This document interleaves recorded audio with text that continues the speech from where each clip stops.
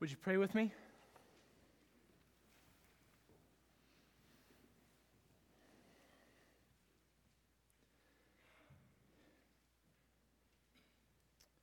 Lord,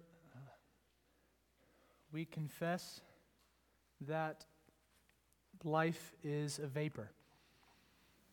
God, we are here for a short time and we vanish away. And even as we were praying moments ago for needs in our church, we're reminded that this life is a frightful thing, fraught with danger and peril and fear. And Lord, this morning we come to you for help. Lord, we want help from you. So God, as we ponder your word this morning, as we ponder the coming of your Son, Lord, help us. Through your Holy Spirit, apply your word to the needs of our hearts. Do this for the sake of Christ. In his name we pray. Amen. Well, good morning. My name is Rex Blackburn. I'm a pastoral assistant here at Emmanuel Church.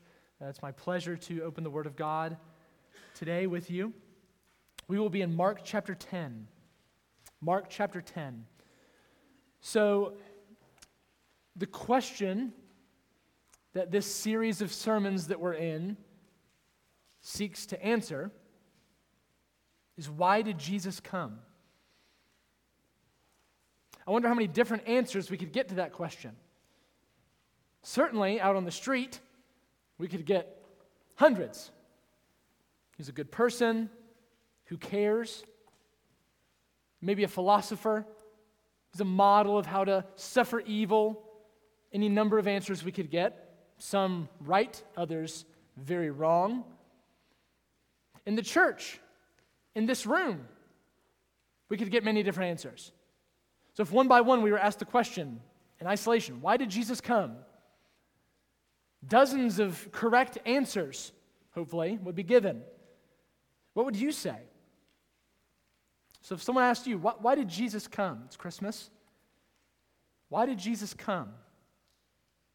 Well, that's partly what this series is about. So let's look at some of the different ways in which we can correctly answer that question. Why did Jesus come? Well, to die for us, to rise for us, to obey his Father, to display the glory of the Father, to redeem a people, to destroy the works of the devil, to fulfill all righteousness. There are any number of answers we could give, some of which directly quote Jesus himself as to why he came. Well, this Advent series of sermons approaching Christmas, we hope, will provide us with a few more good biblical answers to that question. So why did Jesus come? Let's look at our text. Mark chapter 10, verse 45. One verse. For even the Son of Man, Jesus speaking, for even the Son of Man came not to be served, but to serve, and to give his life as a ransom for many. So we're looking at one verse here, Mark 10:45. Not a whole big passage, we're looking at one verse. So it would be wise to place that verse in a context. So let's start with some context questions. First, where's this in Jesus' ministry?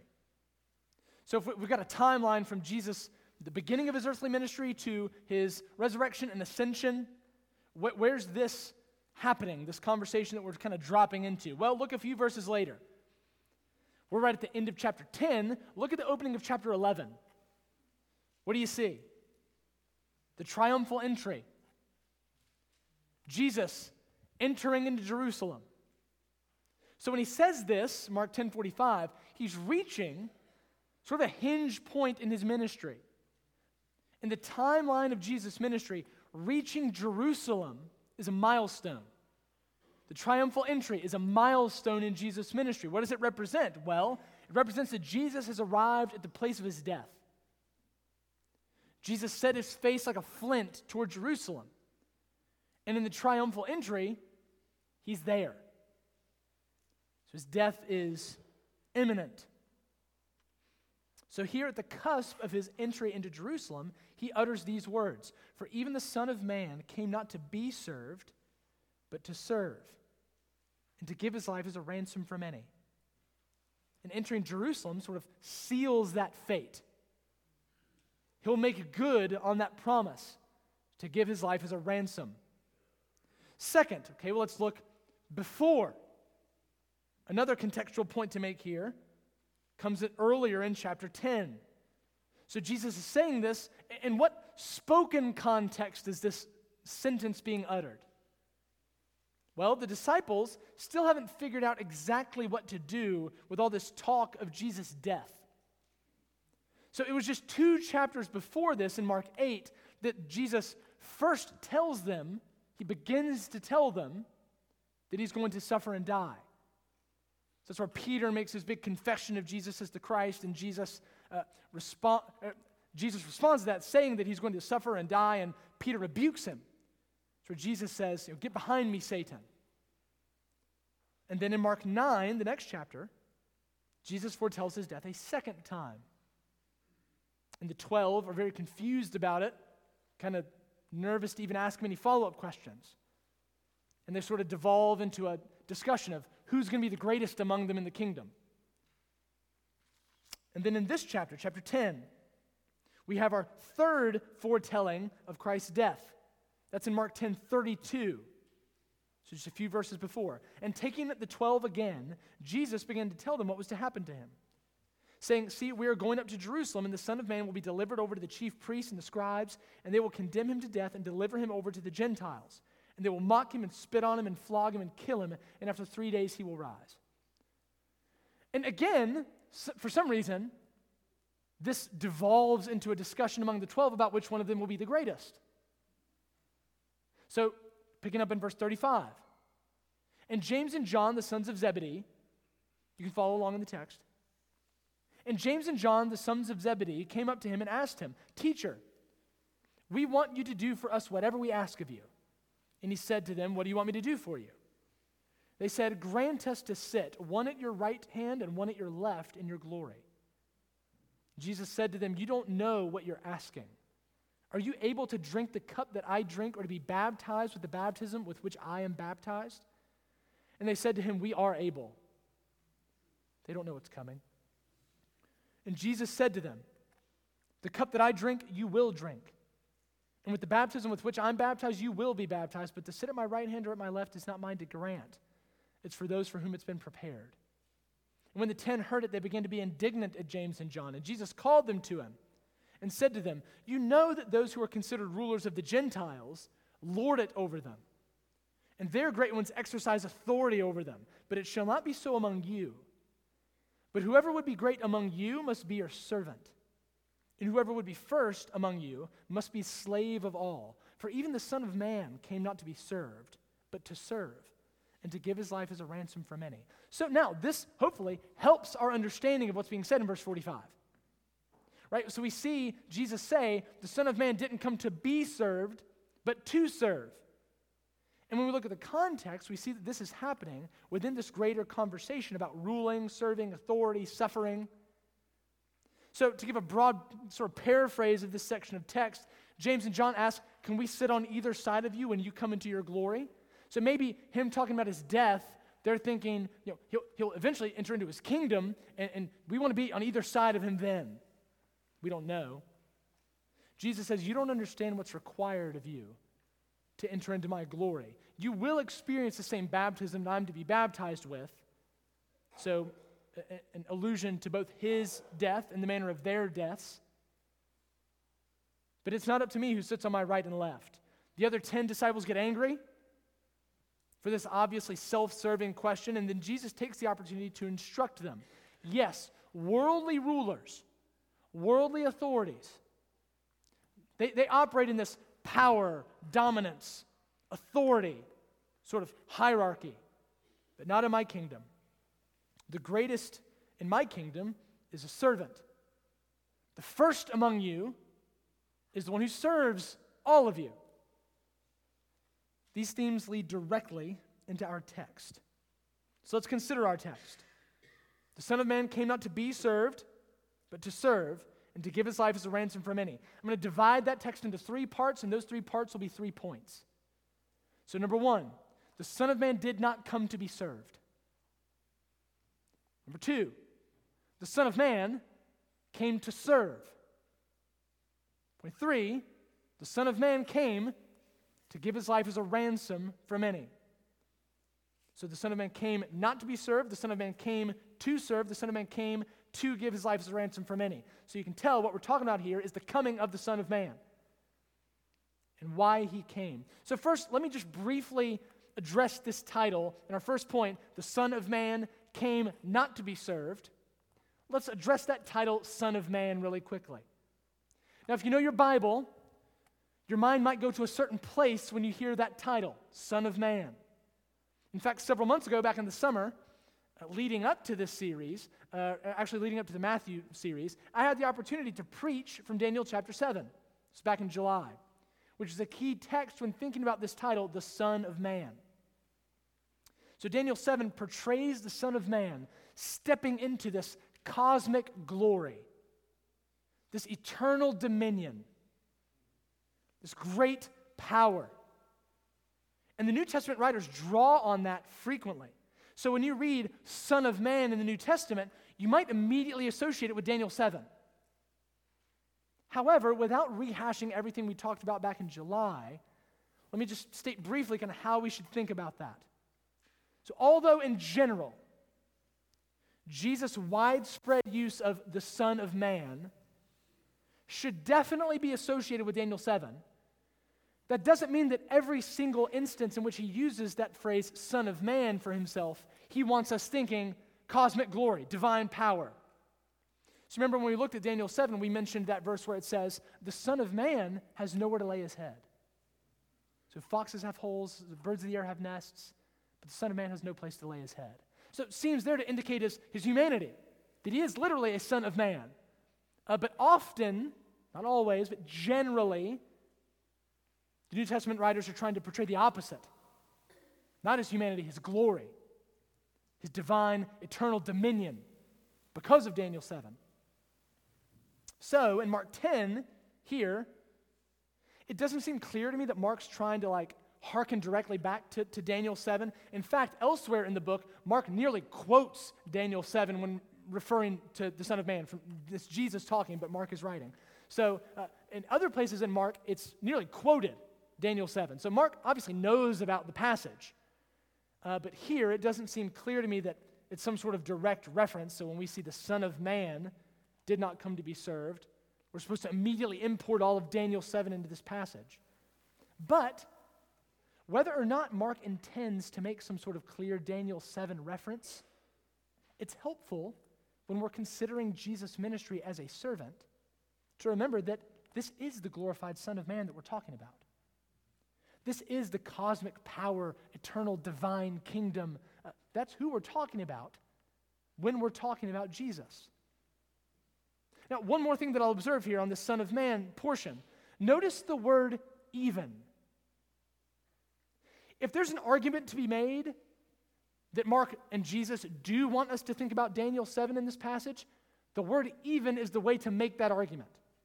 Right? Let's look at the text again.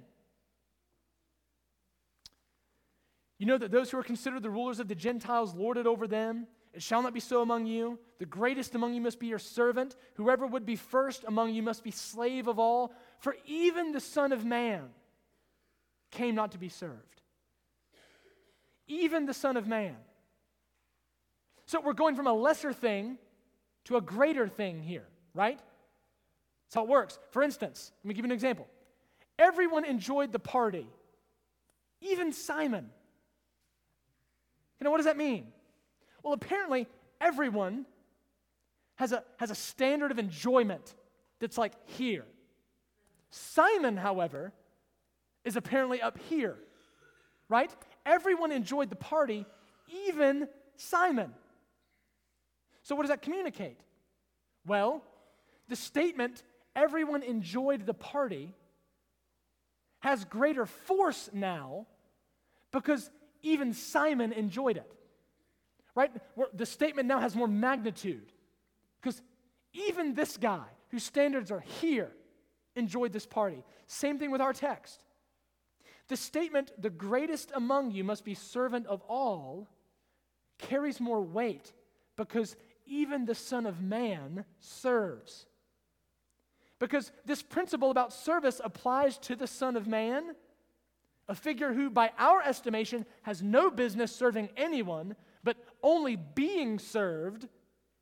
Because the statement about service applies to him, even him, it carries that much more weight for us. So, the ultimate example of greatness, of firstness, of highest order, is taking the role of a servant. Much more ought we to do the same.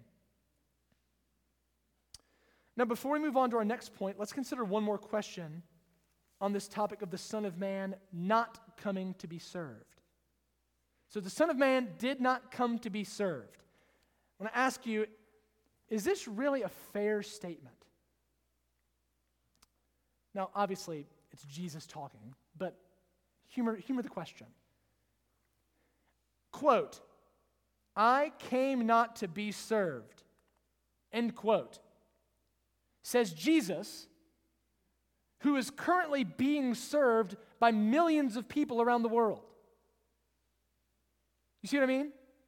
I didn't come to be served, says Jesus, who we all say we serve him. Is this really an honest, fair statement? Okay, he didn't come so that people would serve him, but because he came, now millions of people serve him. Did Christ come to exalt himself or didn't he? Well, this overlooks the entire purpose of the discourse. The whole point is, you want greatness in the kingdom? Be a servant here. You want to be first in the kingdom? Be last here. Yes, look around you. The rulers of this world show their greatness by exercising authority and power over their subjects. You see this all the time. You give somebody a little bit of power, you watch it go to their heads. Start bossing people around. Power reveals things about us. Yeah, that's how things work here, but not there.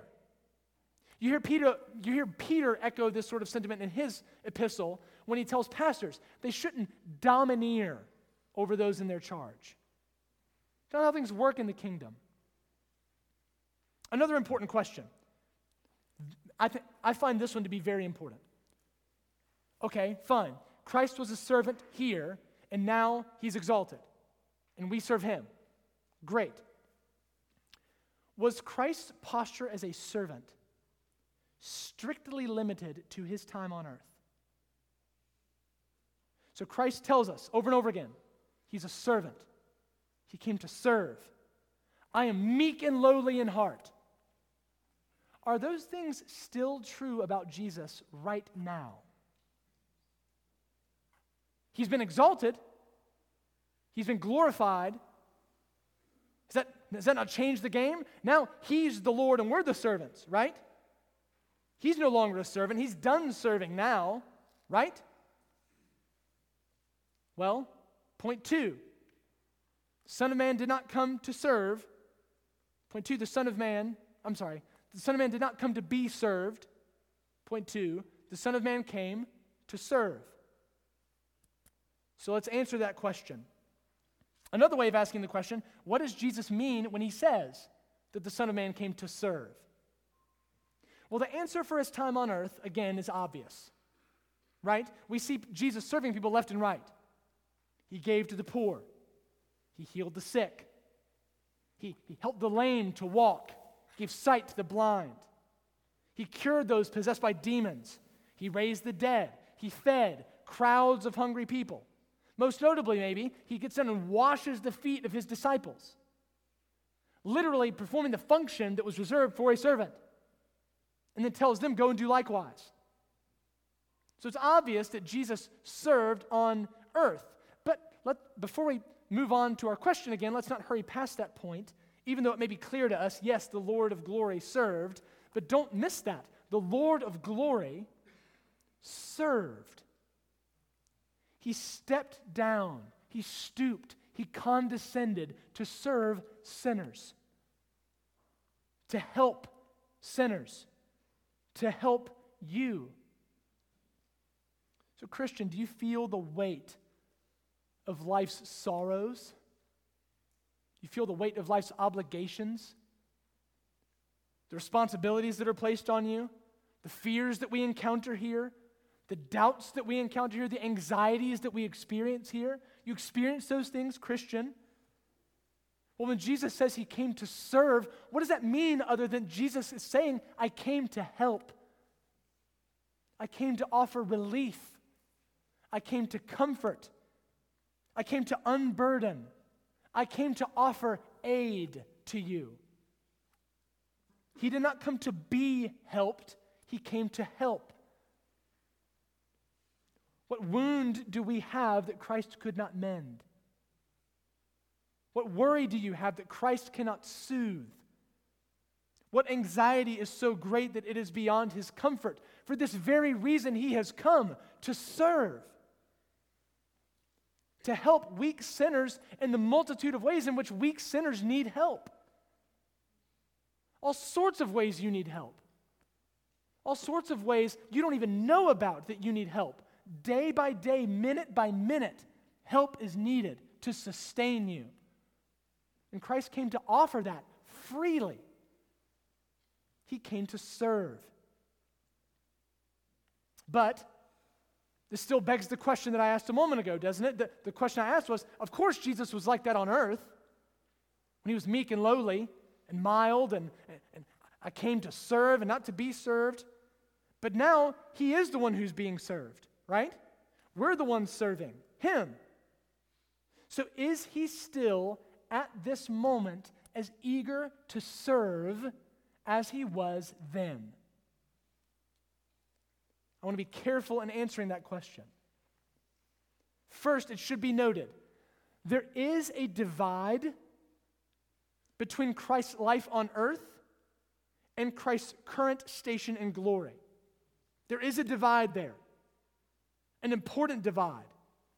These two states of Christ have differences, his humiliation and his glorification.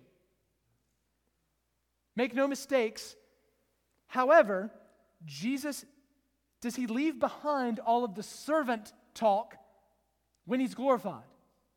So yes, I'm not saying there's no difference in Jesus' life then and Jesus' life now, but the question is, does Jesus leave behind all of these ideas of him being a servant when he's glorified?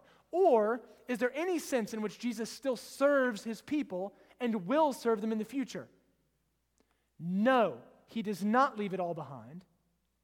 Yes, Jesus is as eager now to serve as he was when he was on the earth. I want to let the Puritan Thomas Goodwin defend this point for me. So Thomas Goodwin has a book, wonderful book, called The Heart of Christ. So it's a little Puritan paperback. The full title, and you'll see why I'm utilizing this book to answer this question, The Heart of Christ in Heaven Towards Sinners on Earth. So the book's trying to answer the question, okay, sinner, how does Christ feel about you? What's Christ's disposition toward you, sinner? Not Christ on earth, we see that, but Christ in heaven, Christ exalted. How does he feel about you? Listen to Goodwin. Quote, we are apt to think that Christ, being so holy, is therefore of a severe and sour disposition towards sinners. That he's not able to bear sinners. No, he says, I am meek and lowly in heart. Gentleness is my nature and my temper. Injuries and unkindnesses do not work upon me as to make me irreconcilable. It is my nature to forgive. But, we think, he now being the heir of heaven, being now filled with glory, now sitting at God's right hand, now surely he despises our lowliness. Not out of anger, but out of that height of greatness and distance to which he is now advanced. You hear the question he's asking? Same question. Surely now Christ is exalted and high enough that he's got a different disposition towards us sinners. So though he may be meek, yet he is now too high and lofty to condescend to take to heart our poor and lowly condition. No, says Christ, I am lowly. And this is not merely a semblance or something put on externally by Christ. Christ says, I am lowly and I am meek in heart. It is from Christ's very heart that he is lowly. It is his temper. It is his disposition. He does not merely seem gentle. It is his very nature to be so, says Goodwin. So you see what's being said there? That passage we quote often, I am meek and lowly in heart. Goodwin draws out, this is Christ's very heart. This is not something he merely adopted. This isn't something he put on. Gentleness towards sinners, meekness, lowliness, these flow out of Christ's very heart towards you, sinner. Think of the most gracious, gentle, helpful person you know. How delightful and sweet it is to know such a person and to be the beneficiary of their love and helpfulness.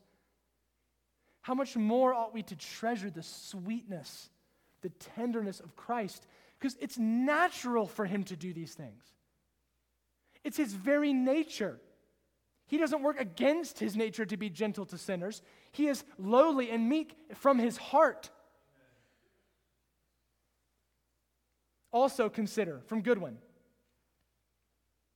quote, so this is another reason why we should think this. Christ's own joy, Christ's own comfort, Christ's own happiness, and Christ's own glory are increased and enlarged by his showing grace and mercy and pardon and relief and comfort to his members here on earth under all of their infirmities. In fact, he is much more pleased and rejoiced in this than they themselves can be. For in doing good to his people, he does only good to himself. So that the more love and grace he shows unto the members of his body, the more love and grace he shows unto himself. So Goodman says, okay, why else should we believe that Christ is still eager to help and serve and love and be gracious to sinners on earth? Because it glorifies his own name. One more from Goodwin, though the book is full of these sorts of arguments. Quote, Christ was made like us in all things, so that, he's quoting Hebrews here, so that he might be a merciful and faithful high priest. That is, merciful in such a way as otherwise God had never been. Namely, as a man. Catch this. So that this union of the two natures, God and men, was projected by God to make up the rarest compound of grace and mercy that ever could have existed, fully fitted to the healing and saving of our sin-sick souls. So what's he saying there? When Hebrews says that that Jesus was made like us in every way, so that he would be a merciful and faithful high priest.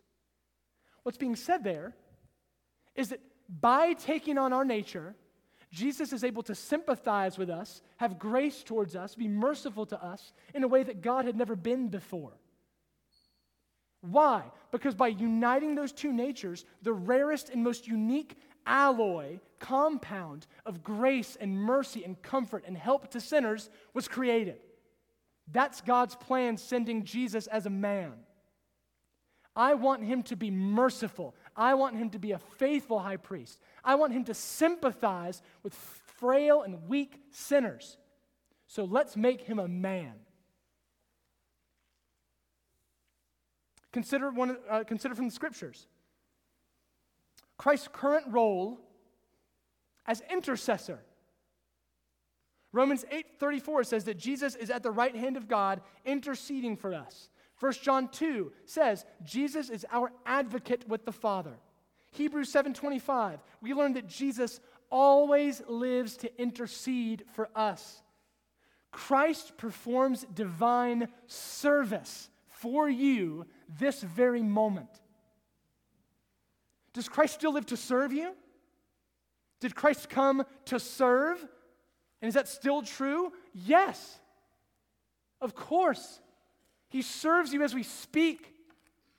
He intercedes for you before the Father. He advocates for you. Christ is still a man.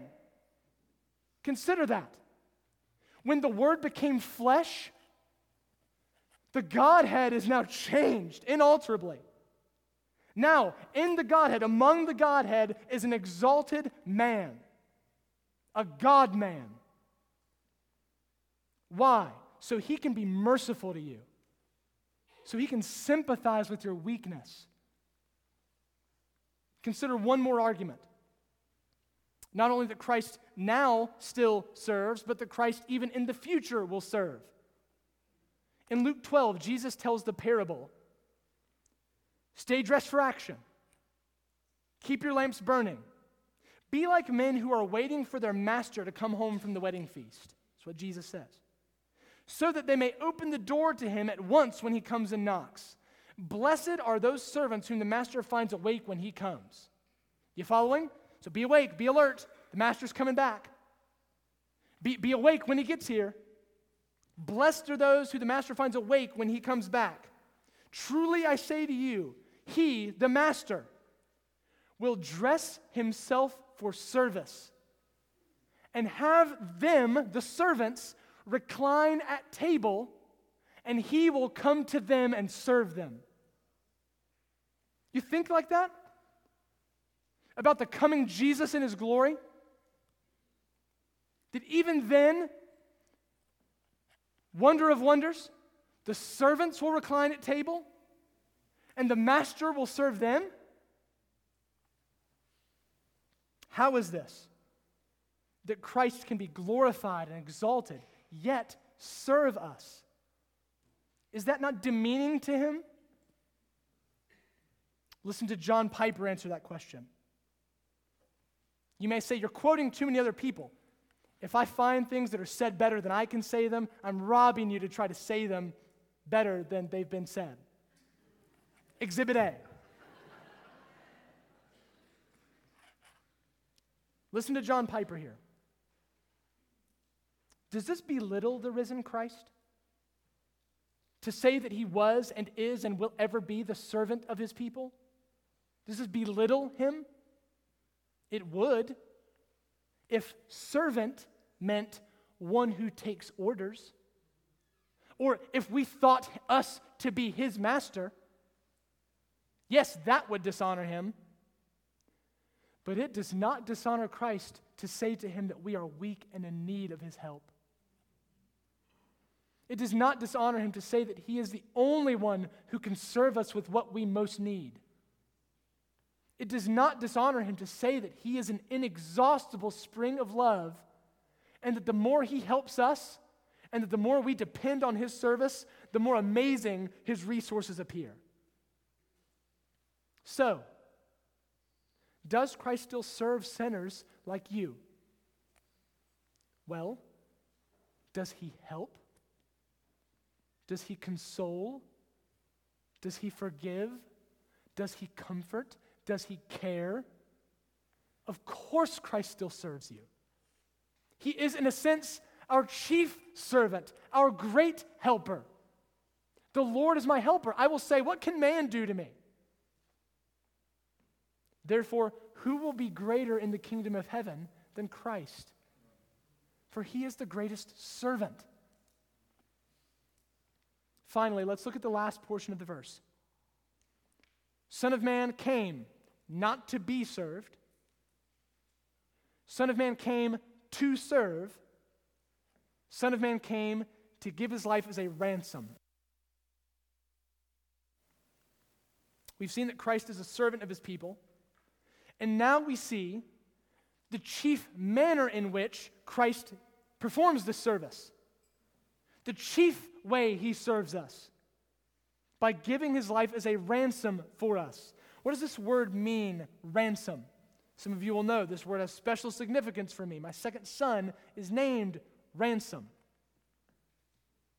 Well, for us, when we hear the word ransom, we probably imagine an action movie, some sort of thriller, in which the child of some wealthy man is kidnapped and held for ransom.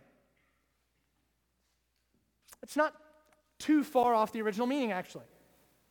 You pay me the ransom money, you get your child back. Ransom. So our English word, ransom, actually comes from Old French. So a lot of English comes from French. Norman invasion from France into England, 1066. We get a lot of English from Old French.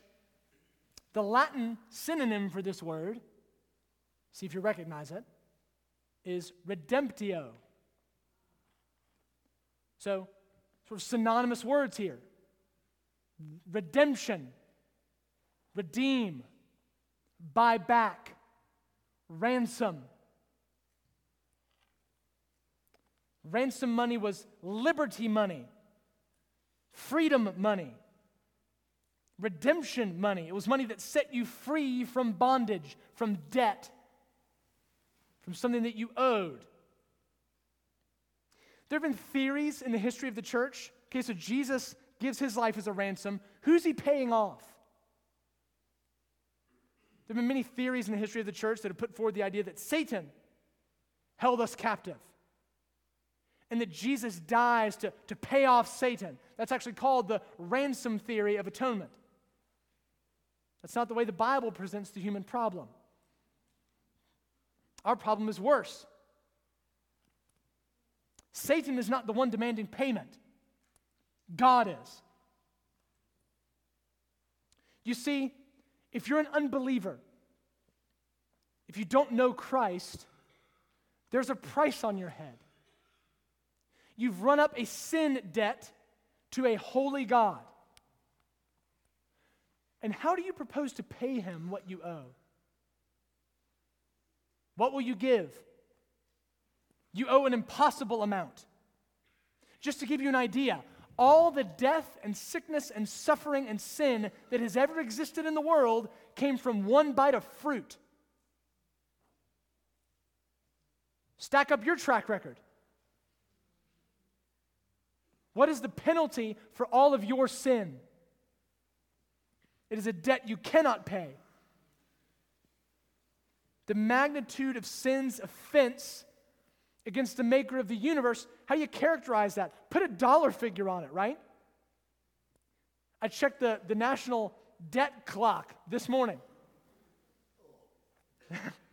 I hear a groan. $31 trillion. How does that stack up? Drop in the ocean. Right? No amount of money, no list of good deeds, no good intentions can even start to move the needle in the right direction. In fact, they may just push it further the other way and increase your debt. And Christian, this was your state until someone steps up to pay the ransom, to redeem you, to pay your debt. 2 points to observe about this. Number one, not only does Christ pay your ransom, listen to Christ's words again. The Son of Man came not to be served, but to serve and to give his life as a ransom for many. Not only does Christ pay the ransom, you know what I'm going to say? He's the ransom, right? Like it's not just he comes up with the money, he's the money. He's the price. He gives his life as the ransom for you. Second thing to observe here. We mentioned that this redemption, this ransom, is not owed to Satan, it's owed to God the Father. And the good news is, guess who initiates the ransom process? Guess whose idea redemption is? It's God himself. The very one who's owed the money lays out the plan to pay it off. This is not something that God is compelled to do or constrained or strong-armed into doing. It's his idea. God, the offended party, chose of his own volition to initiate reconciliation and then provides the payment for it.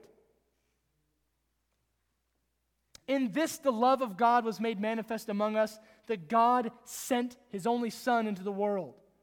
This is why we sing, "Why should I gain from his reward?" I cannot give an answer, but this I know with all my heart, his blood has paid my ransom. Why should I gain from this? It's his reward. All I know is I'm paid for it. Many of you will know C.S. Lewis, probably for the Chronicles of Narnia, which he wrote, or maybe for Mere Christianity or the Screwtape Letters. Huge catalog of works for C.S. Lewis. One series of his that's not as well known is a science fiction trilogy that he wrote. Some of you are surprised to even hear that he wrote a science fiction trilogy. It's commonly known as the Space Trilogy. So it contains Lewis's best and favorite books, actually. That may be news to you. I learned that from an interview from a man named Walter Hooper. You may know that name. Walter Hooper was C.S. Lewis's personal live-in assistant. Helped him with all sorts of things. Wonder of wonders, Walter Hooper was from Reedsville, right up the road. He was going to school at the University of Chapel Hill doing work on C.S. Lewis, got the opportunity to go over there and interview him. Lewis invited him to stay for a few days and then invited him on to just stay in the kilns with him. So some Tar Heel from Reedsville ends up as C.S. Lewis's personal assistant. There are interviews with him online. They're wonderful. Walter Hooper asks him in this initial interview, Mr. Lewis, which of your books do you think is best? Lewis said, I think Paralandra is best, which is the second book in the Space Trilogy. Which of my books do you like the most? Lewis asks Hooper. Hooper says, well, I agree with you. I think Paralandra is best. Lewis said, no. You asked me which of my books I thought best. I asked you which of my books you liked best.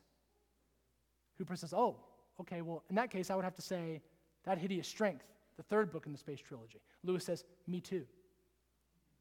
So, in this little-known trilogy that many people have never even heard of, Lewis says the book he likes most and the book of his that he thinks best reside. So that's me commending the trilogy to you. In the second book of this trilogy, this is fascinating. C.S. Lewis explores the idea of what it would be like if there was an unfallen race on an unfallen planet. The protagonist of this trilogy, main character, is sent by God to this planet called Paralandra, Venus, to not redeem this fallen race, but to prevent this race from falling.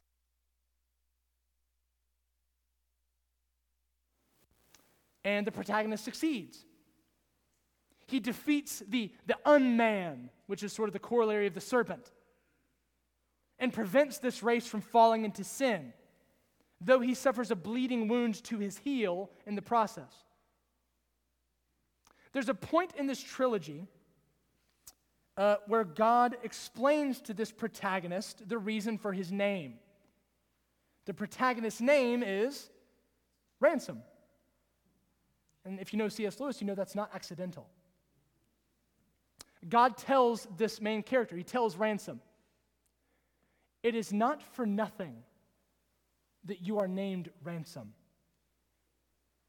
And he tells him that ransom is a name for a payment that delivers.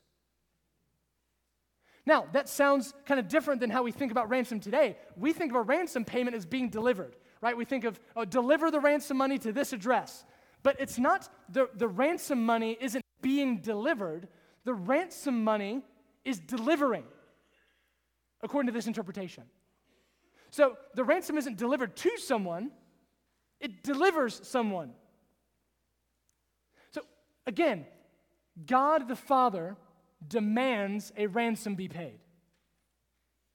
God the Father initiates the ransom. God the Son pays the ransom. God the Son is himself the payment of the ransom. And what do? God acts, God initiates, God delivers, God sends ransom, and you and I just get to be the happy beneficiaries of all of this. Our job is to receive, to believe, to trust, to love. Faith is our duty here. God decisively acts, you just get. In closing, this series is designed to answer the question, why did Jesus come into the world? Well, let's review. Christ did not come to be served. Christ did not come to demand your service. That can sound strange to hear, but think about it. What good is your service to him? What need does he have of your service? God is not served with human hands as though he needed anything. What do you bring to the table that Jesus couldn't easily get by raising up rocks to serve him? Nothing. He has no need of you. He has no need of your service. Instead, Christ came to serve you. Christ was born to help you. Christmas is a time to celebrate the fact that Christ came to serve you by dying for you. And now, not you serving him to make up some debt, but now because he has paid your ransom, to whom do you belong? Not to a harsh master. You remember the parable where Jesus tells about the servants who invested the talents and the one who didn't invest his talents and had nothing to show for it? What does he say to the master when the master returns? I, fearing you to be a hard man, a stern, strict master, I was afraid to invest it, that I might lose anything. What happens to that servant? He's cast out. Don't make the mistake of thinking that Christ is stern and sour towards you, demanding with a whip that you serve him. No, he bought you. You get to be his. Of course you serve him. Not to make up your debt, but because he paid it off. You belong to him now. And to whom would you rather belong? To yourself? Good luck with that. If you haven't learned it by now, you and I are the problem. So now what do we get? We get to be the servants of the one who lives to serve us, to help us, the one who paid our ransom. If you don't know this, if you've not experienced this, let me beg you, turn from sin, turn from yourself, turn to Christ. No better deal in the world. This is why Jesus came. He did not come to be served. He came to serve. How does he serve us? Well, most chiefly by giving his life as our ransom, by buying us back. Let's pray.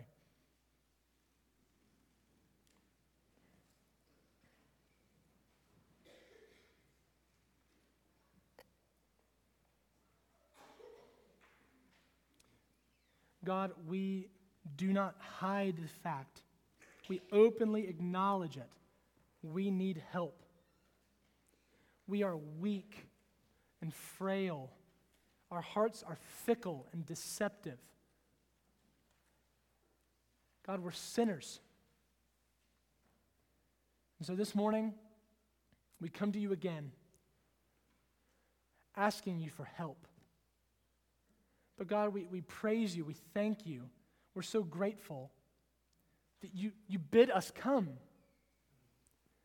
You tell us to come. So, Lord, we do just that. We come to you now, praising you, thanking you for sending such a Savior, for sending us a ransom.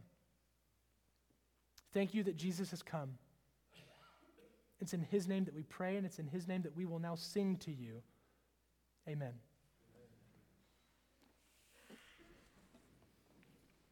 We're going to sing now, so I invite you to stand, and let's sing together this song, Man of Sorrows.